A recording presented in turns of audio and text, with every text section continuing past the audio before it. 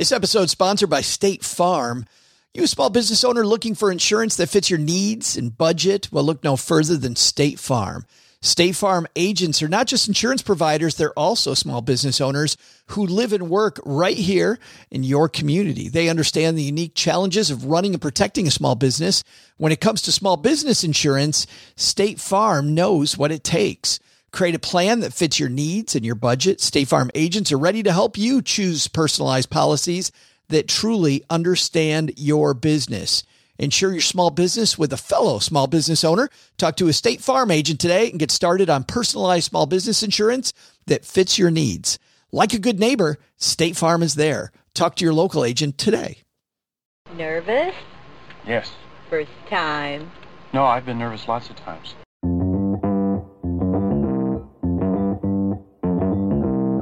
Live from Joe's mom's basement, it's the Stacking Benjamin Show.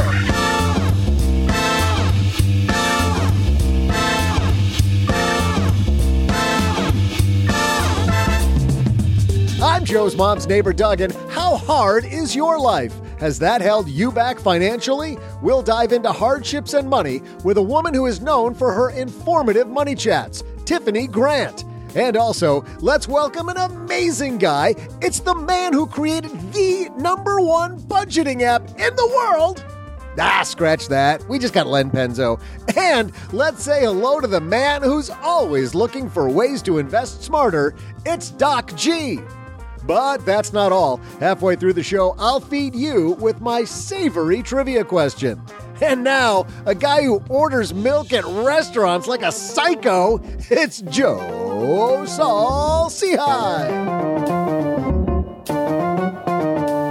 Hey there, Stackers. I was this many years old when I found out that apparently you're not supposed to do that. Like there's something in the guidebook that says don't, maybe a manual I didn't get that says don't order milk at restaurants.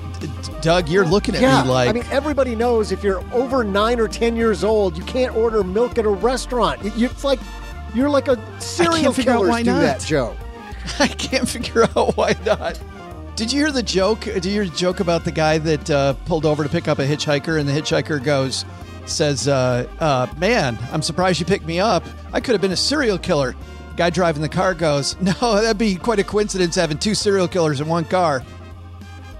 Wait for it. Wait for it. I tried to hold back, but I couldn't. Is this thing on?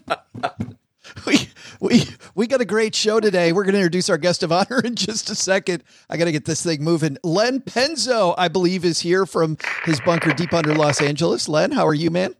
I'm great. I did want to point out, the milk thing. It's like, to me, it's even worse when you order cereal at a restaurant for breakfast. That, to me, that is the ultimate weirdness. More so than milk. Like having somebody else pour your cornflakes for you?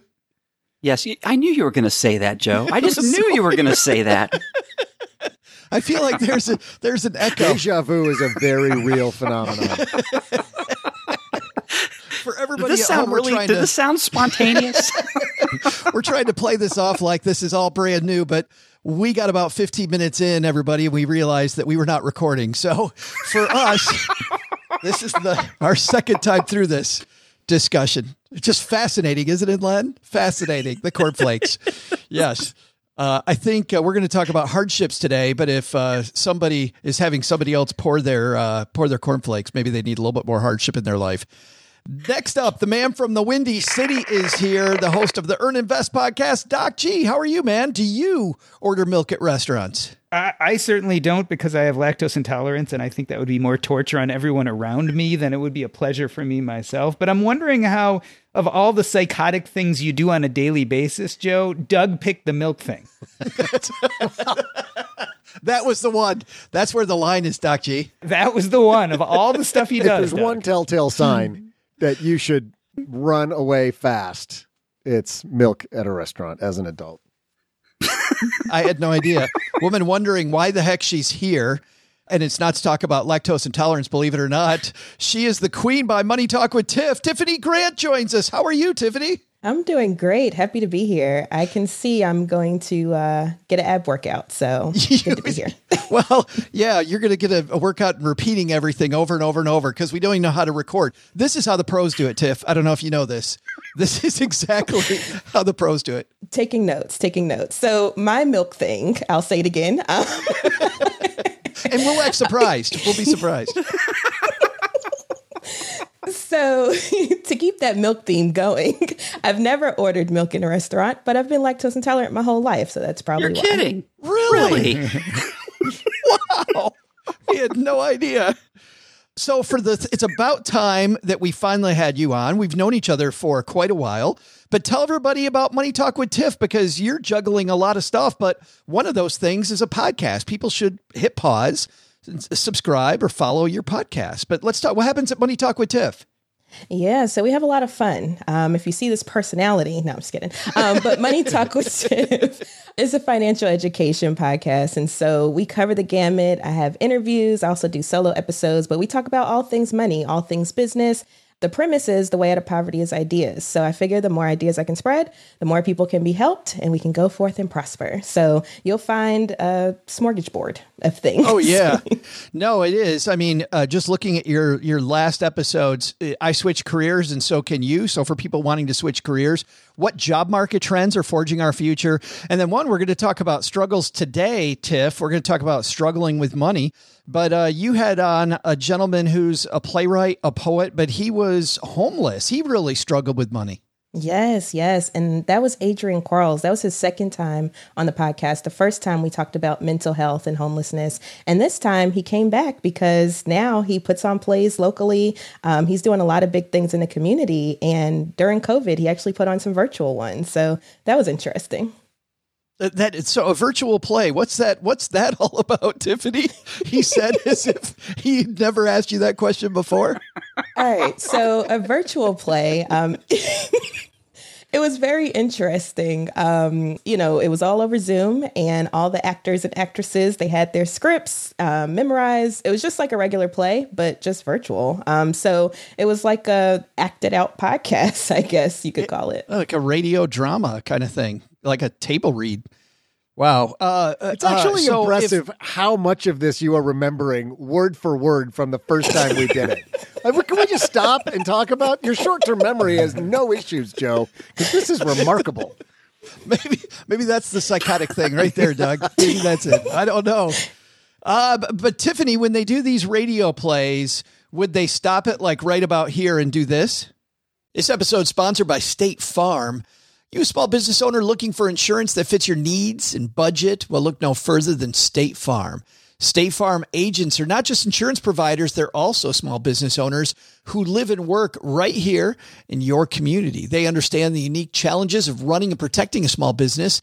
When it comes to small business insurance, State Farm knows what it takes.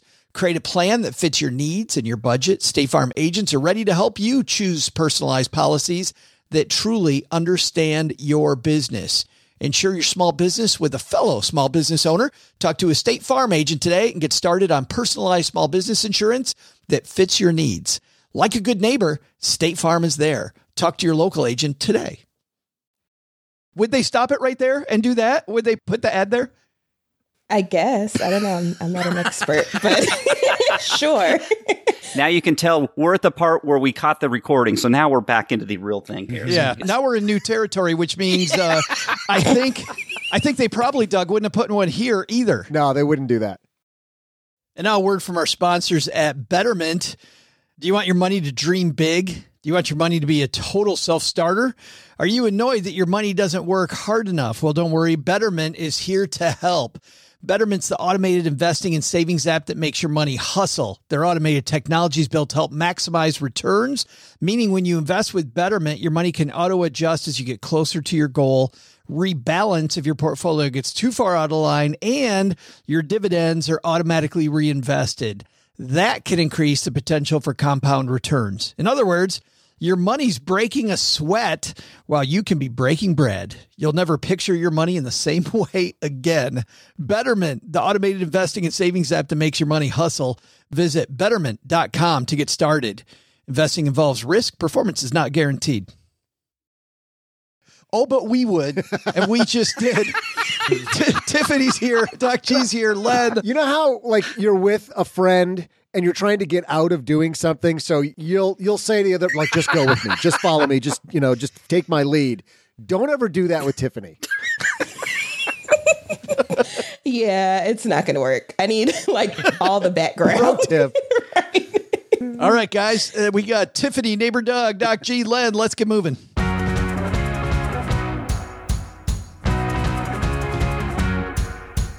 All right, our piece that I used for inspiration for today's chat is from Douglas Soy, and it's from his Money and Meaning blog. And I know, Doc G, you read this blog often. I do. I've actually had him on this show, and we talked about, of all things, psychedelics and financial independence. Oh, wow. He is an amazing, amazing guy, just really, really thoughtful. Yeah, this piece is called Life Will Always Be Hard. And of course, the big lesson is that life is hard for a lot of people. And I'm wondering, Tiffany, we'll start with you as the guest. When you started off with money, before you were coaching people, was there ever a time in your life when money was really hard? Absolutely. Is there anybody? Well, no, that's a lie. I know there is. Yeah, for sure. I was a teen mom. So I had my first son when I was, 18.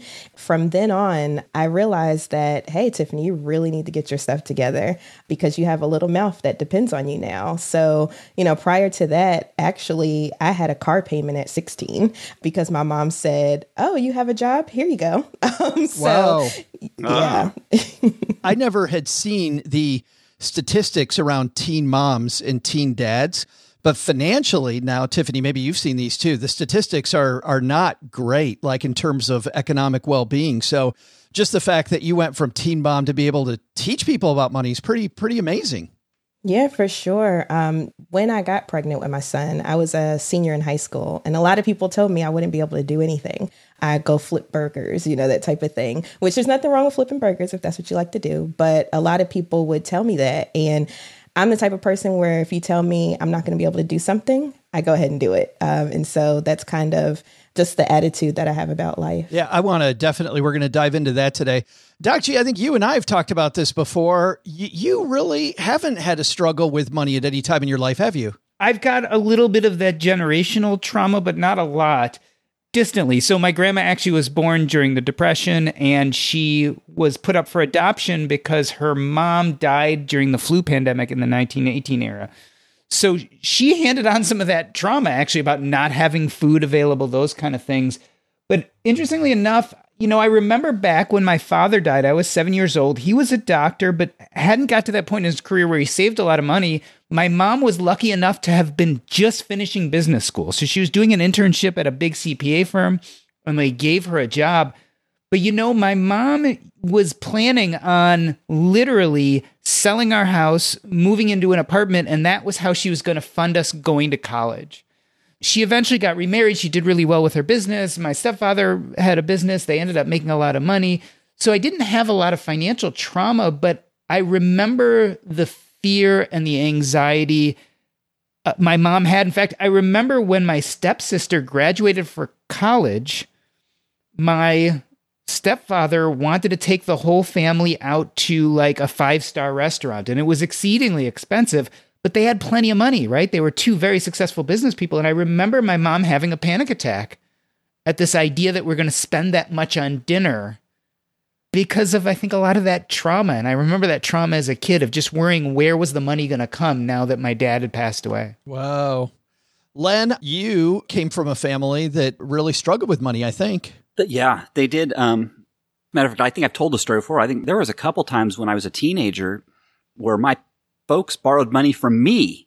They actually borrowed money from me. I had a pretty good job. I was working at a grocery store. And back then, you could raise a family on what they paid grocery store clerks. I was making some good money as a teenager, and they borrowed from me. But, I do remember there were times when they were late paying the bills and threatened to have the water shut off on our house.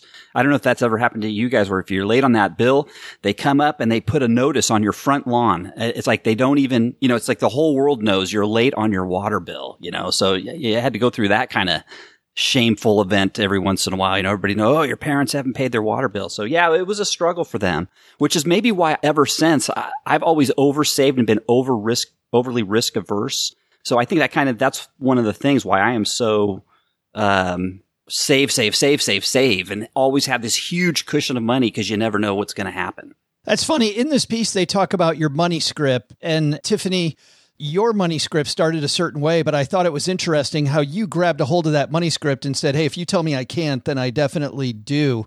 Have you really worked through your whole money script? And when you work with people, do you talk about that as foundational like Douglas does in this piece? Absolutely. Because really money is more emotional and psychological than people realize. It's not really the physical aspect of spending, saving, whatever you're doing with it. It's really internal stuff that you have to work through. So it took me a while to even connect the dots. For instance, I'm a super saver like Lynn. And the reason is because, A, being the teen mom, but then also seeing my immediate family go through bankruptcies and foreclosures, and also seeing that they were heavy spenders. So I'm like, okay, if heavy spending is what gets you here, then I want to take the complete opposite route and I want to be a super saver. But what I've also come to realize and learn is that being a super saver isn't good either, because all you're doing is perpetuating these money scripts and financial traumas that you've been through. And so really you want to find a middle ground between the super saver and the super spender, and that could potentially be your happy place. So it took a lot of internal work, and I do a lot of internal work with my clients because that's really, really where it all starts. Yeah, it's funny, Doc G, when she's talking about being a super saver, that's kind of where your mom was. I mean, money was coming in the front door, but she was super afraid to let it go. Her money script was definitely forged. Oh, for sure. I mean, there was a scarcity mindset, and it's telling because it sounds like all three of us had very different upbringings with very different stresses. And yet the end product is some of that frugality and some of that scarcity mindset and some of that fear. And it kind of gets, I think, to what Douglas is talking about a little bit in his piece is we don't live each other's experience. We only live our own experience. And therefore, we can only compare harder times with better times in our own lives. We can't look at what someone else has lived through and say, gosh, what you lived through is so hard, so I'm going to look at my own experience and not be traumatized by it. It doesn't work that way. We're traumatized by what we go through. There's a relativity there, but we only know what each one of us goes through. So our very three different upbringings of the three of us here, on this show, but we had some common threads and it traumatized us in some of the same ways. Yeah, Len, it's interesting, with you becoming a super saver because your parents didn't save. Have you ever found times when you thought about what Tiffany's talking about? Maybe I was saving too much. Maybe I need to loosen up the purse strings a little bit. Yeah. I think when we had our kids, that's when I realized it's like, you know what? It's time to let loose on some of this money you've got and spend it and go on vacations and do things. Because eventually I came to the realization, and it seems obvious, but life is meant for living, and money is a tool to help you live, right? And if you're just holding on to that and you're not spending what you're earning from your the fruits of your labor, why are you working? That's why we work. We work to live, to spend money, and to enjoy life. So you have to. There's a balance there, and it took me a while to learn that. Tiffany, you have family around you that is experiencing bankruptcy, so you're experiencing all the motions of that. You've got another mouth to feed besides yours. You're working. You're juggling so many different things. I don't know. I'm just thinking about people listening to this podcast now. There's probably some people listening to this podcast now that are really struggling. And they're like, well, it's easy to be philosophical now, but it also seems to me that you were kind of philosophical at that time. Like, how did you have the wherewithal to think outside of this world of, I just got to bring in a paycheck today so people eat? Joe did not pay me to say this, but I used to listen to the Stack and Benjamin show every single day. I used to listen to... You're amazing. But it's real, though. She'll be back. It's real, though. We'd like to welcome our new weekly contributor. That's right. That's right. You will not be hearing Paula Pant anymore on the show ever again. No, but seriously, for real, I used to listen to a bunch of financial podcasts, read Money Magazine, Kimplinger Personal Finance, different finance blogs, all of that stuff, and just dove into all of that information.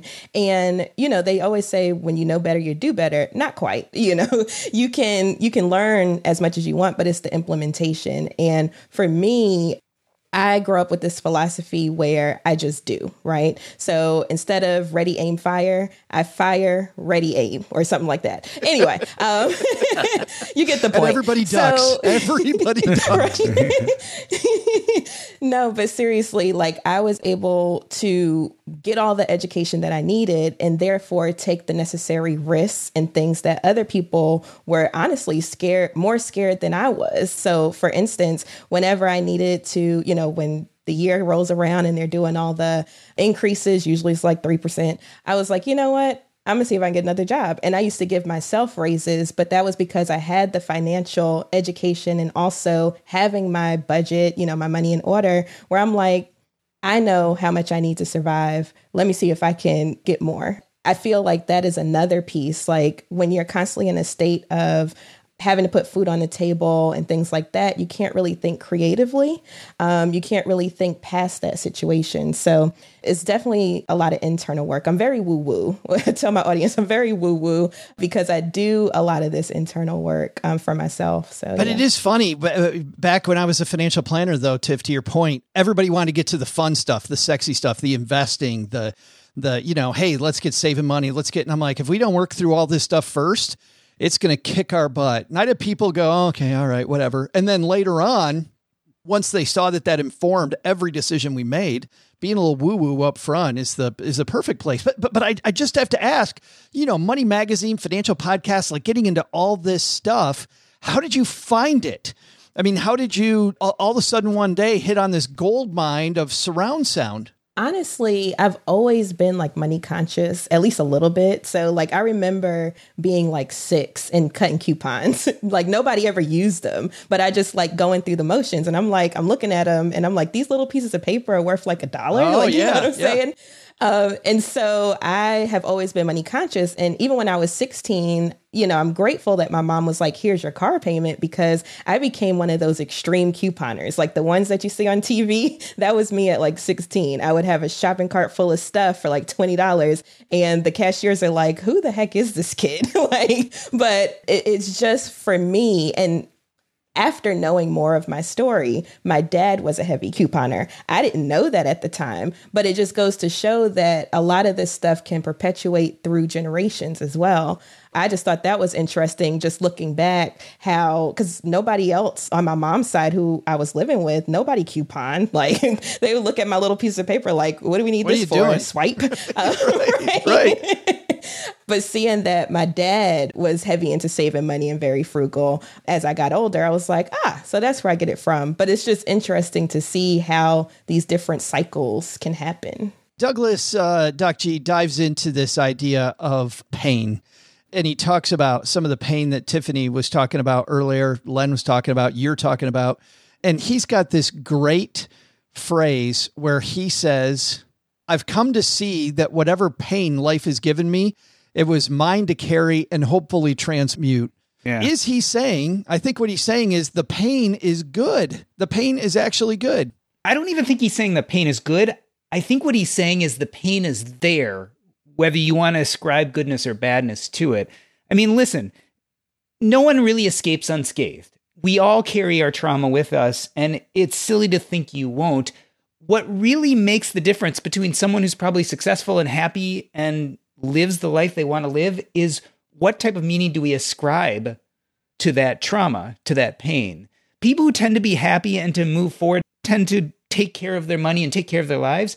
They tend to look at the pain of their past and they ascribe meaning of being a hero who climbed out of this bad situation and made the best of what they had. And so if you can take that pain, which all of us carry, and find some real meaning in it, I think it propels you forward to feel much better about your present and future. And once you start feeling good about your present and future, it's easier to save, right? It's easier to ask for that raise.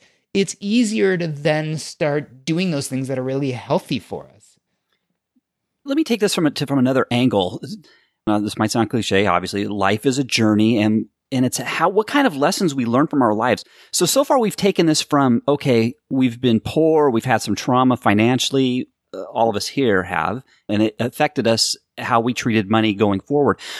In the opposite direction, it works as well. And if you don't learn the lessons in the opposite direction, it is just as bad. For example, somebody who's grown up in a wealthy family where money is always available and you're young growing up, a lot of people will not learn. You can't just spend money. People go bankrupt who are wealthy because they can't control themselves. The true value of a dollar you're talking about. Right. So there's no lesson. So even if you do come from a family with money, there's a lesson to be learned that you have to learn, or you're going to learn it the hard way going forward, usually. It goes both ways. So, and there are lessons that have to be learned, and you have to learn from both directions. One of his key points in here, Tiffany, is just the concept of gratitude, about having gratitude for everything that happens, no matter what it is. Do you feel gratitude toward those early struggle days that you had? Absolutely. Like I said, I'm grateful that my mom said, here's a car note for you now that you have some money coming in, because it taught me how to, at least have a smidgen of budgeting. It taught me how to make my money stretch. So that's why I turned into an extreme couponer. Because, when you're a kid, your parents pay for everything. So, I was wearing all the name brands, all of that stuff. But then when it came time for me to pay for it, I'm like, okay, need to slow down on right. Let's pause for a minute and let's see how much money you really have. So I was grateful. I'm grateful for all of life experiences. And, kind of to Doc G and Lynn's point, life is not what happens to you. Life is your reaction to it, right? So how you react to what happens to you is what shapes your trajectory and what shapes where you end up. There's a lot of things that we all go through, but really how we reacted to those things is what's shaping our future. Going back to your question, gratitude, I practice gratitude every single day. It doesn't matter what I'm going through. I always see a silver lining. Even when I had COVID, back when COVID was there, I was like, you know what? I'm grateful that I had asthma my whole life because it taught me what I needed to do when I had COVID, And so I took that negative and turned it into a positive. And that's something that I practice all day, every day, because even us sitting here talking, even the listener that's listening right now and breathing and listening to this conversation, that's something to be thankful for. That is abundance, And so for me, I'm just grateful for all of the moments in my life and all of the lessons that I had to go through and that I learned from. But Tiffany, how, at least it was for me, I can't speak for you. It was damn hard sometimes to have gratitude for the moment I was in. I was just like, this sucks so incredibly bad. But I do feel like once I got some gratitude, that things got better much faster. Absolutely, because you can go on a negative autopilot where, let's say, for instance, you wake up in the morning and you're, let's say, on the wrong side of the bed. I know that's cliche, but let's just say that's what happens. You wake up, you're like, oh, how did I get over here? Oh, stubbed my toe. Oh, so everything throughout that day now is negative. But if you just woke up and said, I'm on the wrong side of the bed, but it's okay. I have a bed. I have somewhere where I get to lay my head. Then now you can be on positive autopilot for the rest of the day. And honestly, even though I'm so full of gratitude, I'm usually very positive. There's times even before we hit record today, I'm like, the first time or second time? Before all the times. But I was just sitting there like, dang, what the heck? Because I started a PhD program and I'm like, wow, I think I bit off more than I can chew. And I was almost in tears. But I said, you know what? I'm grateful for all of these opportunities that I have. And then I started being able to think strategically about how I'm going to get all of this done. I think what Tiffany is talking about really does echo a lot of what Douglas is saying. It's this idea that when you ascribe meaning to your trauma, you turn that kind of generational trauma into generational growth, which is actually exactly what you're doing with gratitude. Is you're almost giving a bit of thankfulness for the struggle, because the struggle is what hopefully gets you to this higher place today. And I think that's a lot of what Douglas is trying to also say. Len, to close out the first half of this discussion, Douglas writes, we don't study money to study money. We study money to study ourselves. Do you agree with that? That money's just a reflection of studying who we are? That's a good question. Money is entwined in our lives. I mean, you just can't remove it from our lives. I mean, you can't live without it. You need it to function. So I think it's totally entwined in our lives. Your attitudes towards it are going to be shaped growing up one way or another. And I think it's just up to you whether you're going to take lessons or reflect on that or not. And I think a lot of people don't reflect on it.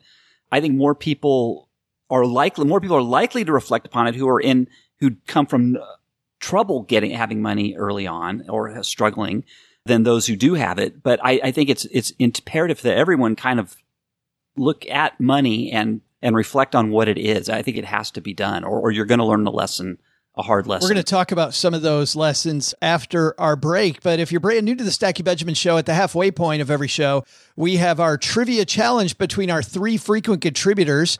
Len Penzo is here playing as Len Penzo. And Doc G today is on Team OG, so we'll keep the G's together. And Tiffany, you are Team Paula Pant today. And Tiffany, that means I've got some good news for you and I've got some bad news for you. Which one would you like? Let's go with the bad news first. Well, the bad news is you're going to be guessing in the middle because for some weird reason, Paula Pant's not in last place, which is where she's been forever.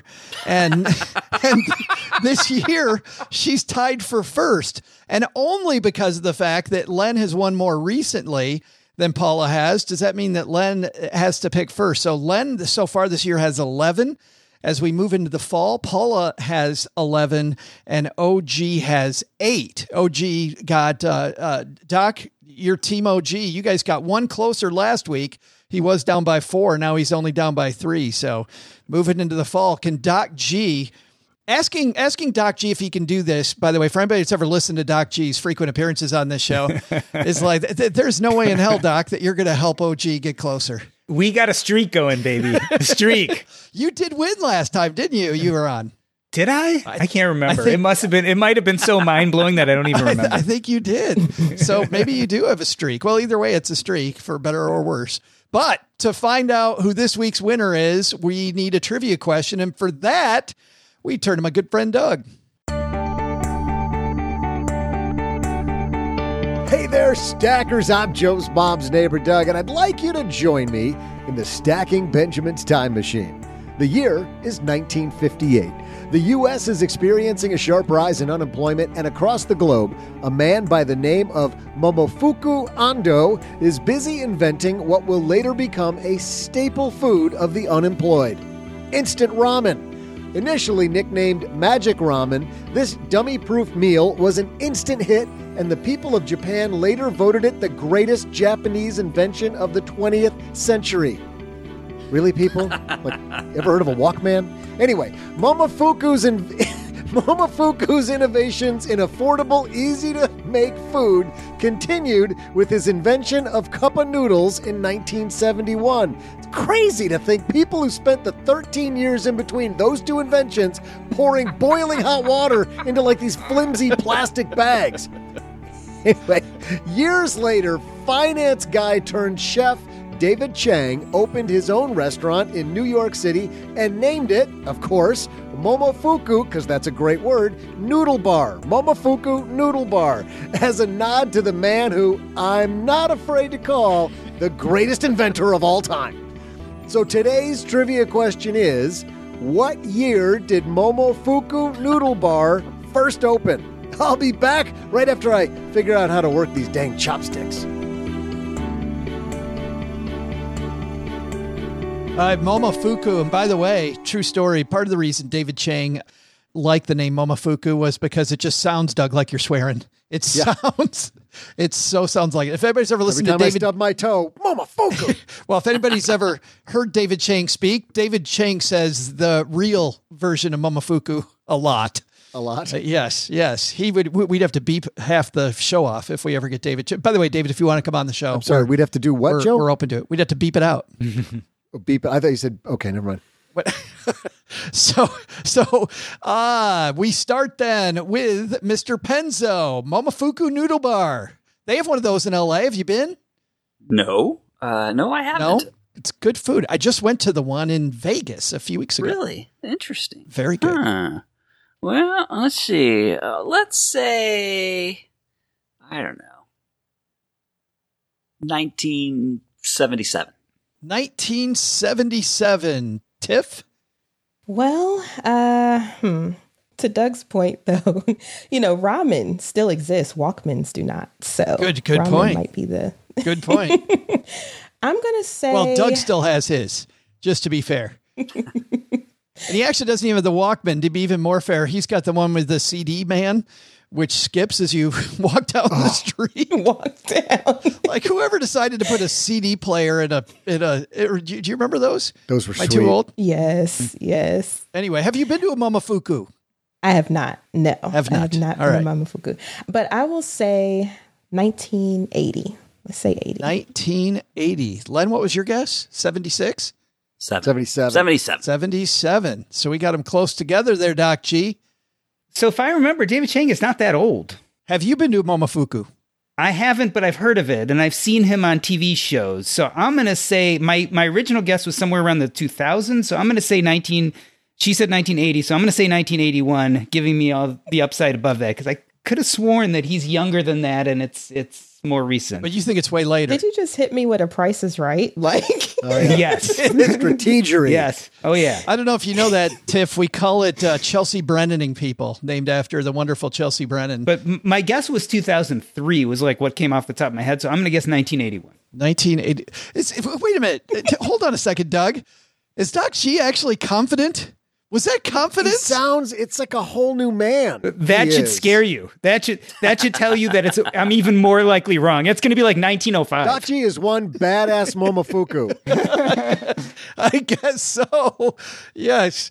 We will be right back after we play some Momofukin ads for you. Well, when I think about Navy Federal, I think about the veterans that have done so much for our country. And I also think about some of our active service members. Want to say a special shout out to my nephews, Colin and Nathan, who are both in the Navy. Colin is stationed outside Seattle, Washington on a submarine. And my nephew, Nathan, is in South Africa as an air traffic controller. And in Military Appreciation Month, Navy Federal Credit Union wants you also to celebrate members, many of whom go above and beyond. Navy Federal offers member-only exclusive rates, discounts, and tools to empower their members and help them reach their goals. It's all branches of the military, veterans, DoD employees, and their family are eligible for Navy Federal membership. They offer 24/7 help from their U.S.-based member service. Visit NavyFederal.org/celebrate to see all of their Military Appreciation Month offers and other Navy Federal offers. Navy Federal is insured by NCUA, Equal Housing Lender. Well, if you're new to Stacking Benjamins, you may not know that I've tried out a lot of personal finance apps. I like to be a guinea pig and try out all these things. So I know what I'm talking about when it comes to what's helpful and what isn't helpful. And the app that I've used the longest has been Monarch Money. And it's because Cheryl and I, my spouse, were able to collaborate together. We can work on our goals together, and our budget and our goals are right next to each other on the app. It is clearly the next generation of personal finance apps. So what is it? Monarch is the top-rated all-in-one personal finance app. It gives you a comprehensive view of all your accounts, investments, transactions, and more. You create custom budgets, track progress toward financial goals, and collaborate with your partner. And now, because you're a stacker, you'll get an extended 30-day free trial when you go to monarchmoney.com/Benjamins. I love the fact that we get to collaborate. I love the fact that it's customizable. And I also love that it's this ad-free privacy you can trust. They never sell your data to third parties or show you ads. After trying out Monarch myself, I totally get why it's the top-rated personal finance app. And right now, because you're a stacker, you're going to get an extended 30-day free trial to try it out like I try out many different apps. And this one was sticky for me because, well, you'll see when you try out the 30-day free trial. Go to monarchmoney.com/Benjamins. That's monarchmoney.com/Benjamins for your extended 30-day free trial. Len, you opened up the bidding at 1977. So the good news is if it's pre-77, you got it, man. I don't think I'm going to get this one. Tiffany, as long as it's in like a 2-year range, you're good. yeah. Yep. I've been Price is Right. So here we are. If it's what 1980 or 79, you Well, she's win. got it. She's got it. No, she's got it from 80 to 90, 1990, roughly. No, he went. No, he he took did 81. Oh, you did 91. 90. Oh, I thought you said He hit me 2003. with Oh, the that's right. $1, Oh, like- yeah, okay. Yeah. All right. All Len, he right. just thinks it's 2003. Yeah, If you're yeah. feeling a shortness of breath, Tiffany, it's because you're getting squeezed right now. I feel it. I'm like, why did I even agree to this? No. Yeah. there it is. Doc G, feeling good? I feel good, which actually scares me more because then it's going to be embarrassing with how off I am. But yeah, I'm feeling a little more confident on this one than Okay, usual. let's play a game then, people. How off is Doc G, Doug? Let's go. Hey there, stackers. I'm uncredited spork inventor and instant ramen connoisseur, Joe's mom's neighbor, Doug. Shortly before his death in 2007, Momofuku Ando fulfilled a long-time dream with the creation of one last iteration of his famed noodles, Space Noodles, which I've come to learn are not noodles from space. Anyway, today's trivia question was, what year did the Michelin-rated restaurant Momofuku Noodle Bar first open in New York City? The answer? Well, we don't just give it to you. I gotta make you do some math. I will let you know that Len was just off by 27 years, Tiffany was off by 24 years, and Doc G off by just 23 years, meaning Doc was our winner because Noodle Bar opened in 2004. Which I was very close to, by 1 the way, year with my off. 2003. Yeah. You should have just guessed This is 2003. record this. I'd say record this, but I know we're recording this. You know what, Doc? You can't do that. You can't say you were off by 1 year when you said 1981. Right. You were off Now that's by a sore 23. loser. Now that is a sore loser, Len. I know you're not feeling good about yourself right now. It's okay. Doc wants to get It's okay. Remember, you still have 11, and OG only has 9. I like how Doc has already done the math for him. He's like, and I have 9, and one of those is mine. But can I tell you, it's a streak of 2, baby. We may never see this in the likes of trivia again, where Doc G gets 2 in a row right. Wait a minute. Does that mean that Doc G is streaking? Does that mean you're streaking? We're streaking. Is that something else? All right, time for the second half of this show. The second half, Tiffany, is brought to you by depositaccounts.com. You know what happens when you go to depositaccounts.com? What happens? She looked like I have no idea. She's answering a question with a question. You can't do that. Please tell me, Joe. Yes, that is. You'll find that there are more than 275,000 deposit rakes from over 11,000 banks and credit unions that you can compare one against each other at depositaccounts.com. Listen to this. Savings accounts, and of course, this is several days before you hear this, so just go to depositaccounts.com to check these out for yourself. But as we record this, the national average on a savings account in America, 0.43%, 0.43. But the average of the top 1% savings accounts, 4.66%. Over 4 points higher. CDs, top 1% average, 5.53, where the national average is 3.67. Money markets, top 1% average, 4.49, national average, 0.74. So you just go to depositaccounts.com and you can check those out for yourself and maybe score yourself a much higher rate on your savings. All right, let's save people. Let's not save them some money. Let's save them some frustration, because I think, Doc G, we'll start with you. We talked about starting by looking inward, right? And Tiffany talked about being woo-woo. But I think for you, I feel like this idea of gratitude is all over your book, Taking Stock, which is these messages from people when they're dying. And one of the messages, I think, is the woo-woo's the place to be. I think what we realize very quickly, and, you know, this sounds in a sense very privileged, right? But this idea is that money is manageable. Right? Whether you have no money or lots of money, there are techniques, there are rules, there are places to go learn and figure out money. It's eminently knowable. The problem is how we deal with our own trauma and how we use that money to make life better. It's a lot more gray. It's a lot harder to figure out for each of us what truly makes us happy, what fills us up, and then how to build a financial framework around that in order that we can kind of be living our best lives. And so that's why I think it ends up in the woo-woo. Like you can't get there unless you also do some of the hardcore financial work. But the ending place is trying to figure out what all this means and how to integrate it into a fuller sense of self. And so it is. It's hard. It's not something that you can just go find on a blog post about how you invest in order to make $1 million. It's a little bit more complicated than that. Len is funny. He brings up this idea in this piece. Douglas does. He talks about maturity, when we would mature. And he didn't say this, but I thought about this about money maturity, right? Was there a time when you transitioned from more and better, Doc G was just talking about making life better for ourselves, to I have enough? I mean, is maturity knowing what enough is? That's an interesting question. I've always managed my money, so I was always in a position that, well, I guess I had enough. As long as I kept working, I had enough. I was good, and that includes saving for retirement and going forward. And then I think back to when I finally retired, and you know this, Joe, it was a struggle for me to retire. I mean, it was hard for me to pull that trigger. Remember? Yeah. I mean, you guys were saying, when are you going to do it? Yeah. And I had enough probably for 2 years, but I was afraid again. There's that fear factor that comes in. Maybe I thought I didn't have enough, but I really did. And I just needed to pull the darn trigger. I mean, you just have to, it's hard, especially if you're someone like me who's always, you want to live way below your means, and, you're just overly cautious. So yeah, I think, it's hard. I guess good for you if you can do it when you're younger. The mistake is though, thinking you have enough and you really don't.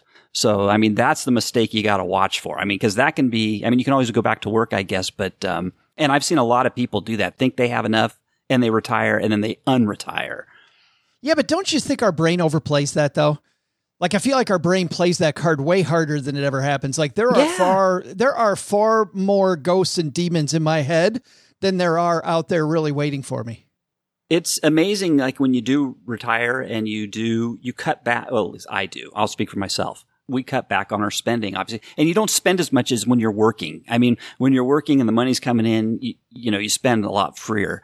You adjust when you retire, and you don't need as much. You really don't. You don't need as much when you retire. You need a fraction of what you had when you're working. At least I did.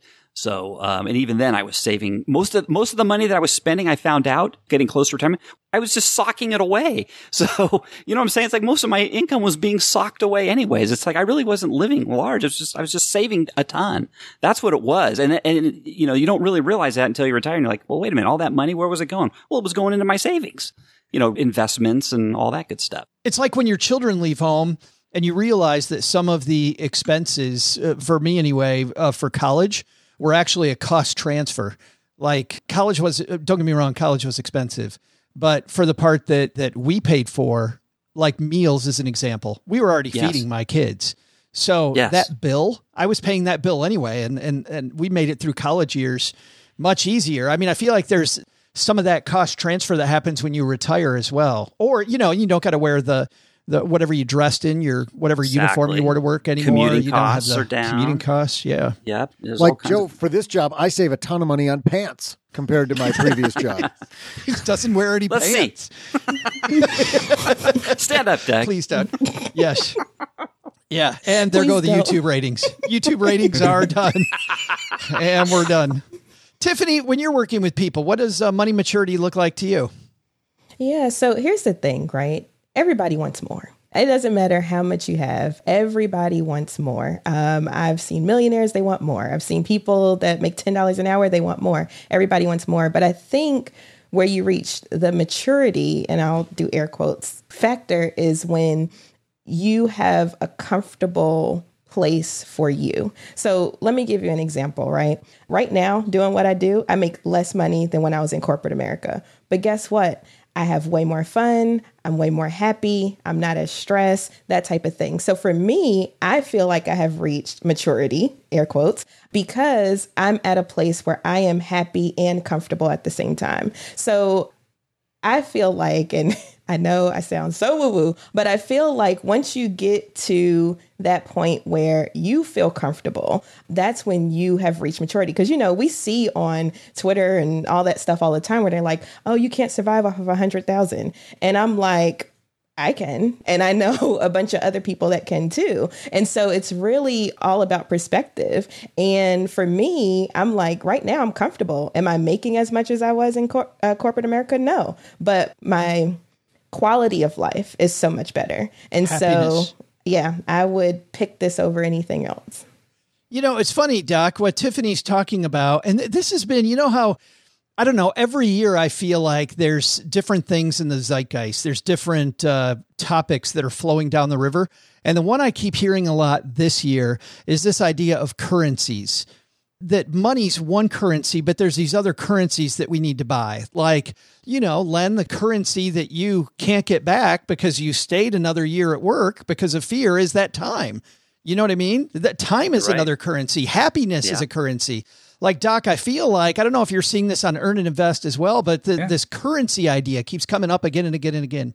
I use the term tool, but it's the same. We make the mistake of thinking that money is the only tool, but we have other tools, right? I don't like using the word time only because time is unchangeable.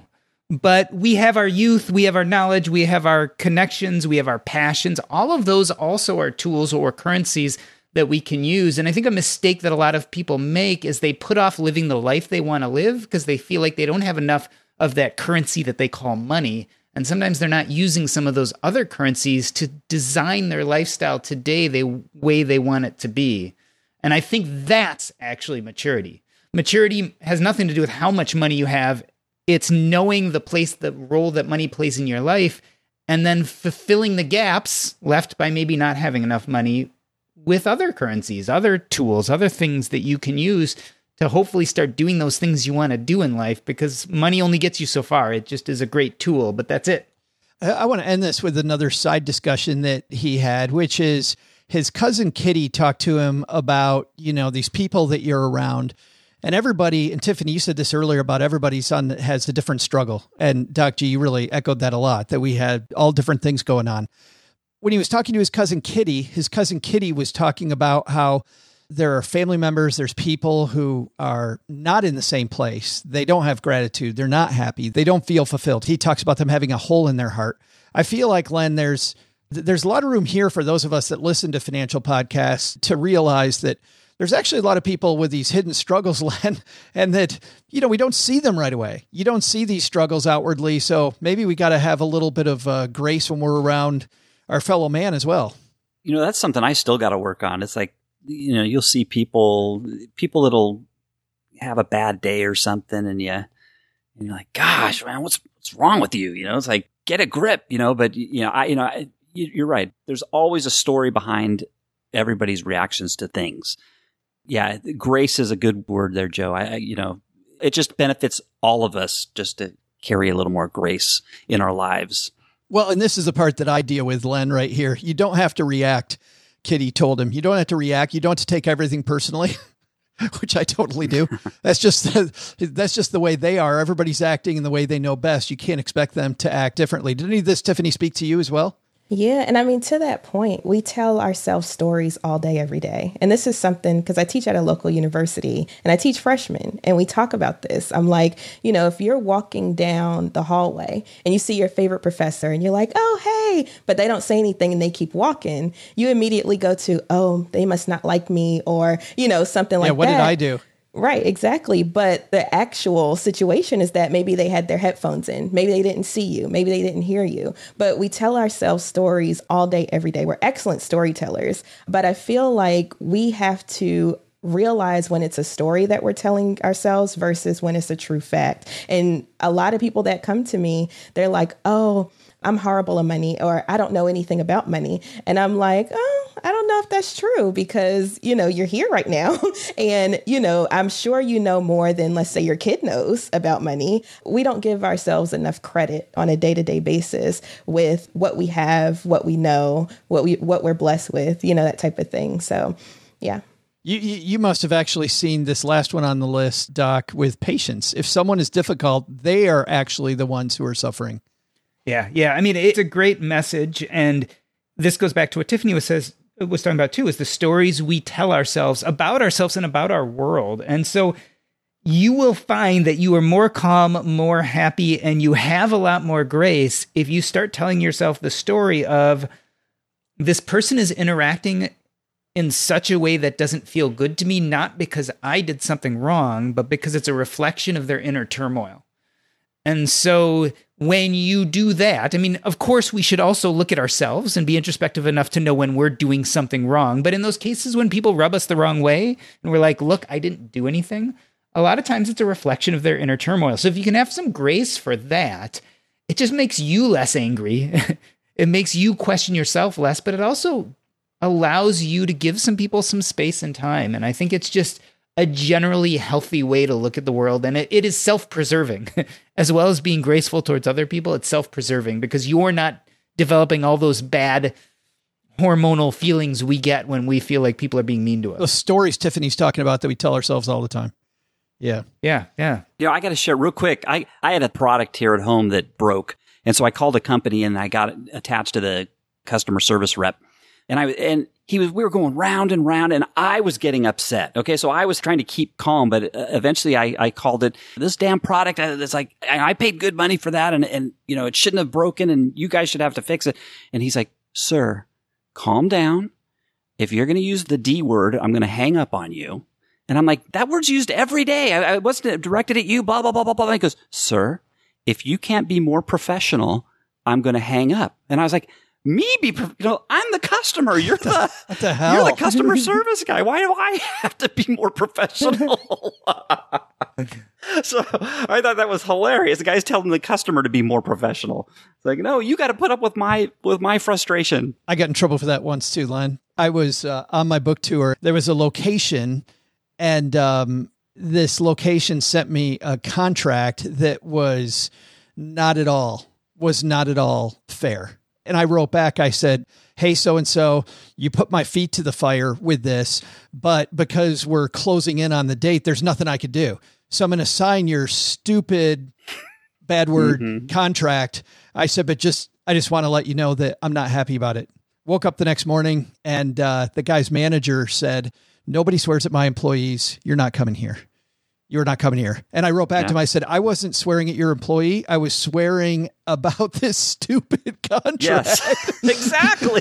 That's why it wasn't directed at the customer service person at all. It was directed at the product. You know? I said, the dude was fine. He was fine, but this practice is still stupid. I don't care if I'm coming or not. This is dumb.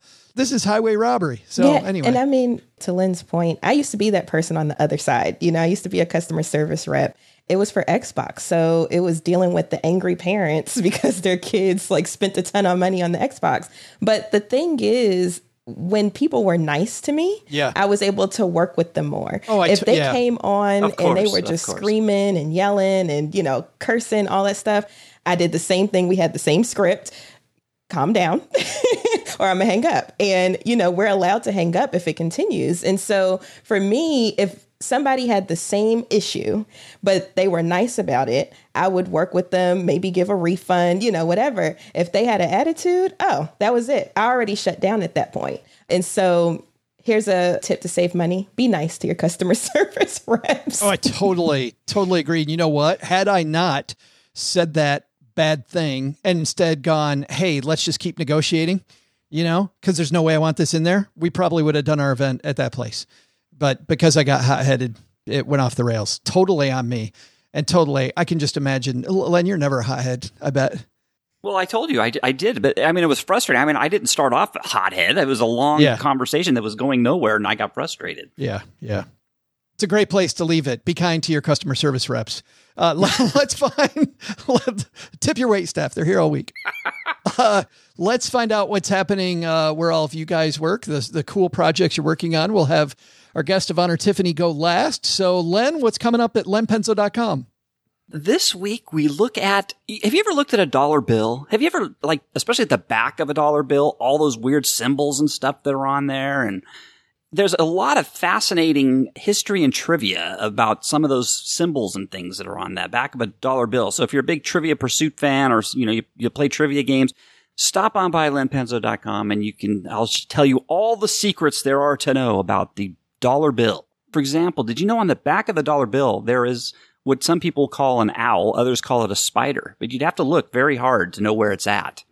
So I actually took a picture and I circled it. You can see it there. So those are the kind of things I share with you. Get to see the owl spider, but only if you go to lenpenzo.com. Yes, hard-hitting personal finance at lenpenzo.com. Do I remember this right? After the movie National Treasure, where wasn't there stuff hidden on the dollar bill? And so I remember after watching National Treasure, Nicolas Cage diving into that. Don't watch National Treasure. Wait, come to my blog. Don't go to National Treasure. I did not mean to upstage lenpenzo.com, which is clearly better than a Nicolas Cage movie. Duh, come on. Doc G, what's going on at Earn and Invest, man? We just dropped an episode with Steve Adcock at Steve on Speed on X or Twitter. I don't know what you call it Steve nowadays. On Speed?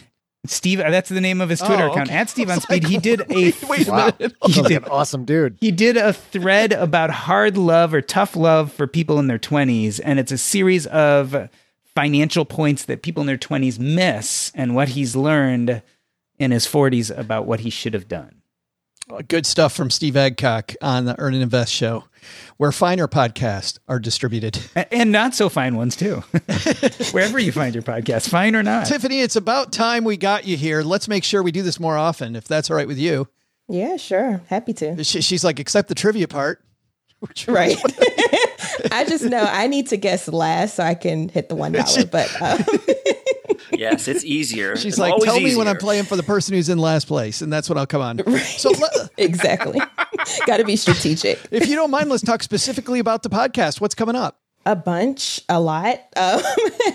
We cover a bunch of stuff, but really I wanted to talk about the blog though, because I'm doing a whole bunch of career articles because I realized that now is a great time for people to switch careers if they wanted to do so. I talked about it on my last couple of podcast episodes ago, and I talked about the job market. Now is a great time if you want to switch. So I'm doing a lot of content around switching careers, how to navigate raises, negotiations, things like that. So you can find that on moneytalkwitht.com. Awesome. And we will link to that on our show notes at stackingbenjamins.com. By the way, shout out to Douglas Soy for this amazing piece. We'll also link to that. Life will always be hard from the Money Meaning blog. All right. That is a lock. Doug, you got it from here, man. What should we have learned today? Well, Joe, first, take some advice from Tiffany Grant and find simple ways to make good money habits part of your daily routine. Second, be careful you aren't perpetuating past financial traumas through frugality.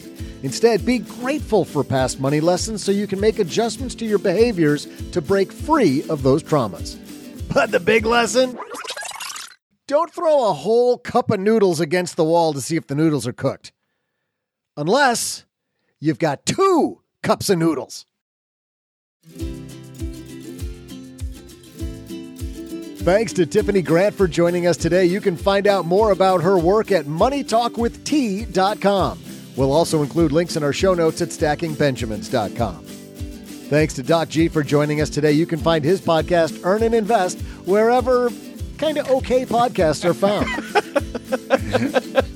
And thanks to Len Penzo for joining us today. You can find Len Penzo at lenpenzo.com/I paid my water bill. This show is the property of SB Podcasts, LLC, copyright 2023, and is created by Joe Saul-Sehy. Our producer is Karen Repine. This show was written by Lisa Curry, who's also the host of the Long Story Long podcast, with help from me, Joe, and Doc G from the Earn and Invest podcast. Kevin Bailey helps us take a deeper dive into all the topics covered on each episode in our newsletter called The 201. You'll find the 411 on all things money at The 201. Just visit stackingbenjamins.com/201. Wonder how beautiful we all are? Of course, you'll never know if you don't check out our YouTube version of this show, engineered by Tina Eichenberg. Then you'll see once and for all that I'm the best thing going for this podcast. Once we bottle up all this goodness, we ship it to our engineer, the amazing Steve Stewart. Steve helps the rest of our team sound nearly as good as I do right now. Want to chat with friends about the show later? Mom's friend Gertrude and Kate Youngkin are our social media coordinators, and Gertrude is the room mother in our Facebook group called The Basement. Say hello when you see us posting online. To join all the basement fun with other stackers, type stackingbenjamins.com/basement. Not only should you not take advice from these nerds, don't take advice from people you don't know. This show is for entertainment purposes only. Before making any financial decisions, speak with a real financial advisor. I'm Joe's mom's neighbor, Doug, and we'll see you next time back here at the Stacking Benjamin Show.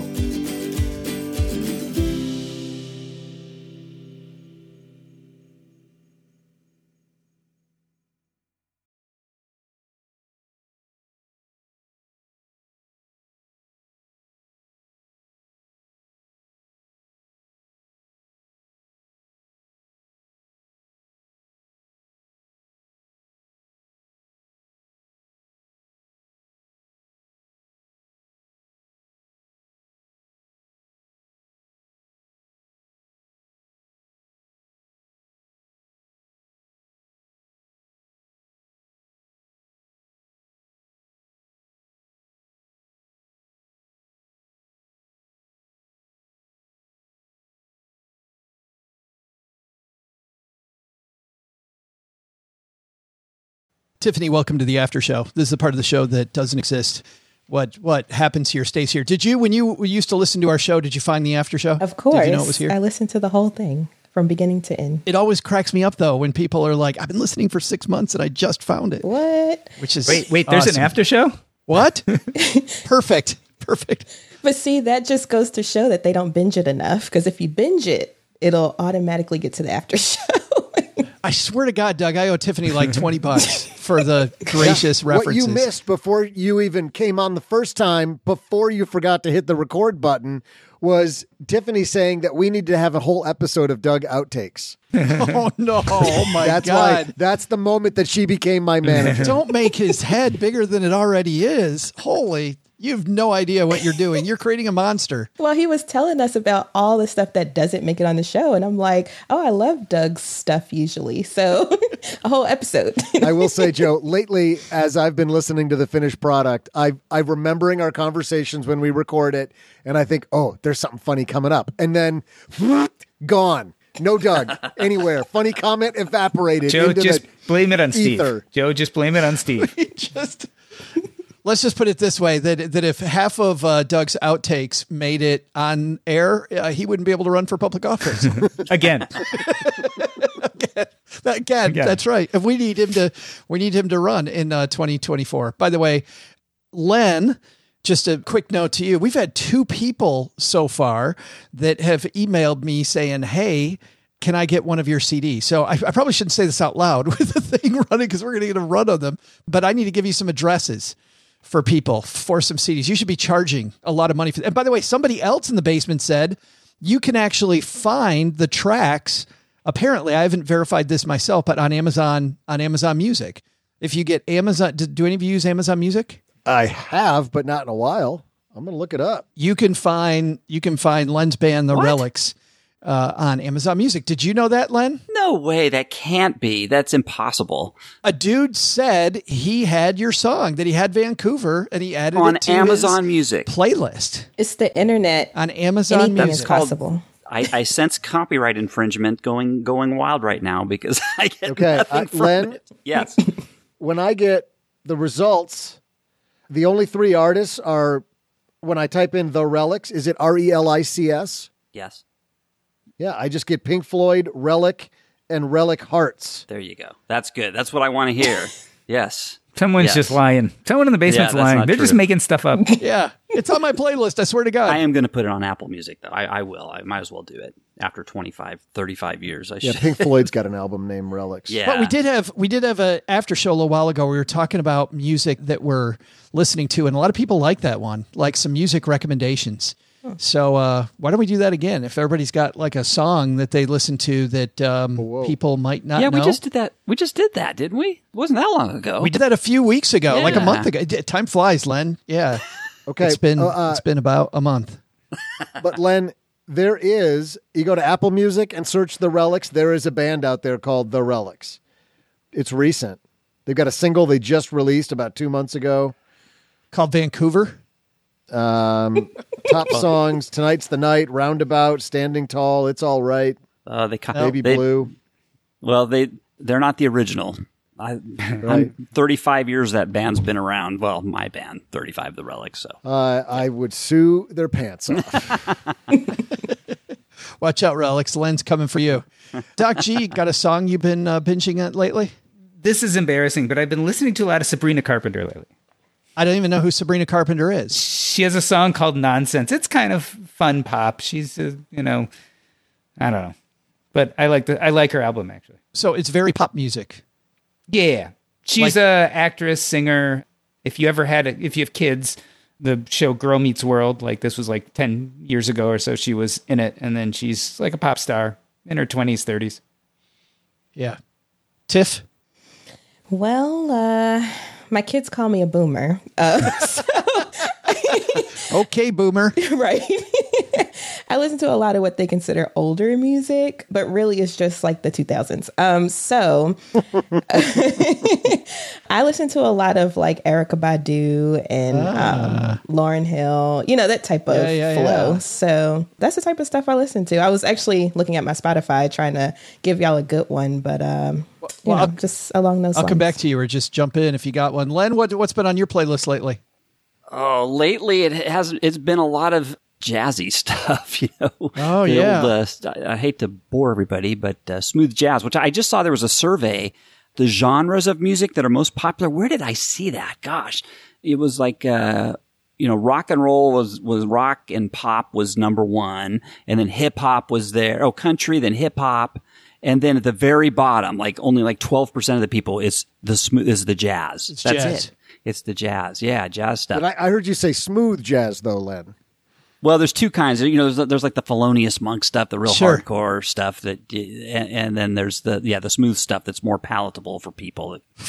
David Sanborn, Lee Ritenour. Yeah, that David kind of Sanborn stuff. Yeah, exactly. Stuff like that. You can't tell which way Len leans on this one. The stuff that's more palatable that humans can listen to. Well, for most people, doesn't make you barf. No, the other stuff's really good too. I mean, it's technically incredible. Who needs Coltrane?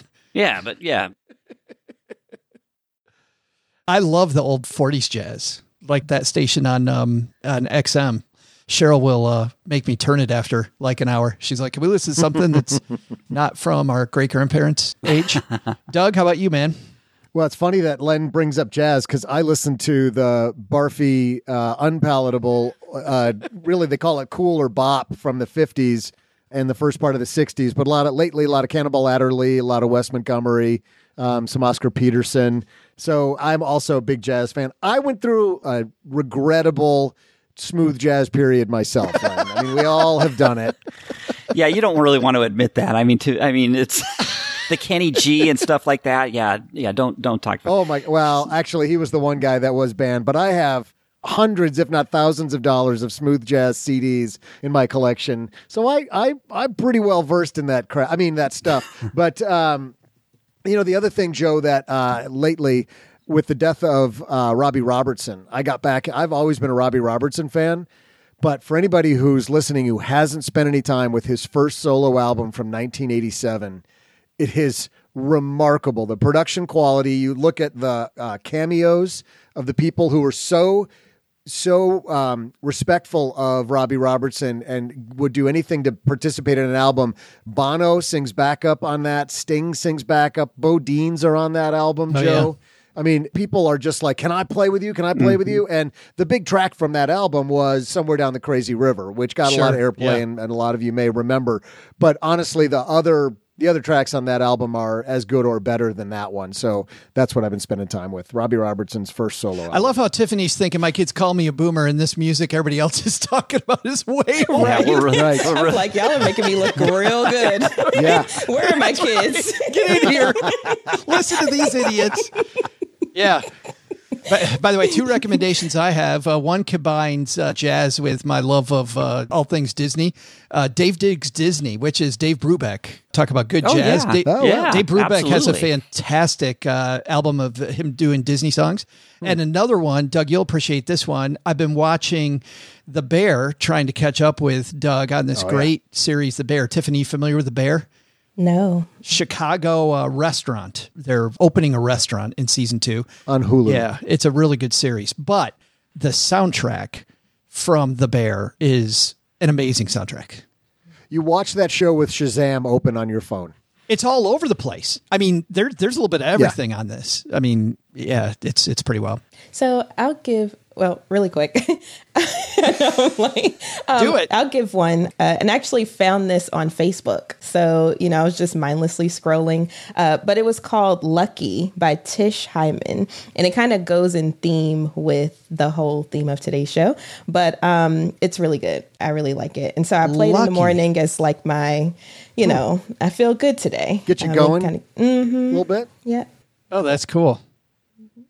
Well, Stackers, the show might be over, but the celebrations are just beginning because it is Military Appreciation Month, and I want to celebrate people like my brother-in-law, Eric, who is such a giving person. Eric will do just anything for you. And as a Marine, you can see that his time in the military taught him to be a guy who gives to his community, gives to his family, and is always there when you need them.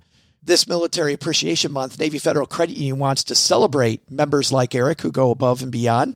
Navy Federal offers member-only exclusive rates, discounts, and tools to empower their members and help them reach their goals. Navy Federal's employees are part of the community they serve. Many of them are military family members, reservists, or veterans, and all branches of the military, veterans, DoD employees, and their families are eligible for Navy Federal membership. In fact, there are so many resources on the Navy Federal website, resources like Best Cities After Service to help veterans transition to civilian life, and Best Careers for Military Spouses to support military families. Visit NavyFederal.org/celebrate, and you'll see all of their Military Appreciation Month offers and other Navy Federal offers. Navy Federal is insured by NCUA, Equal Housing Lender.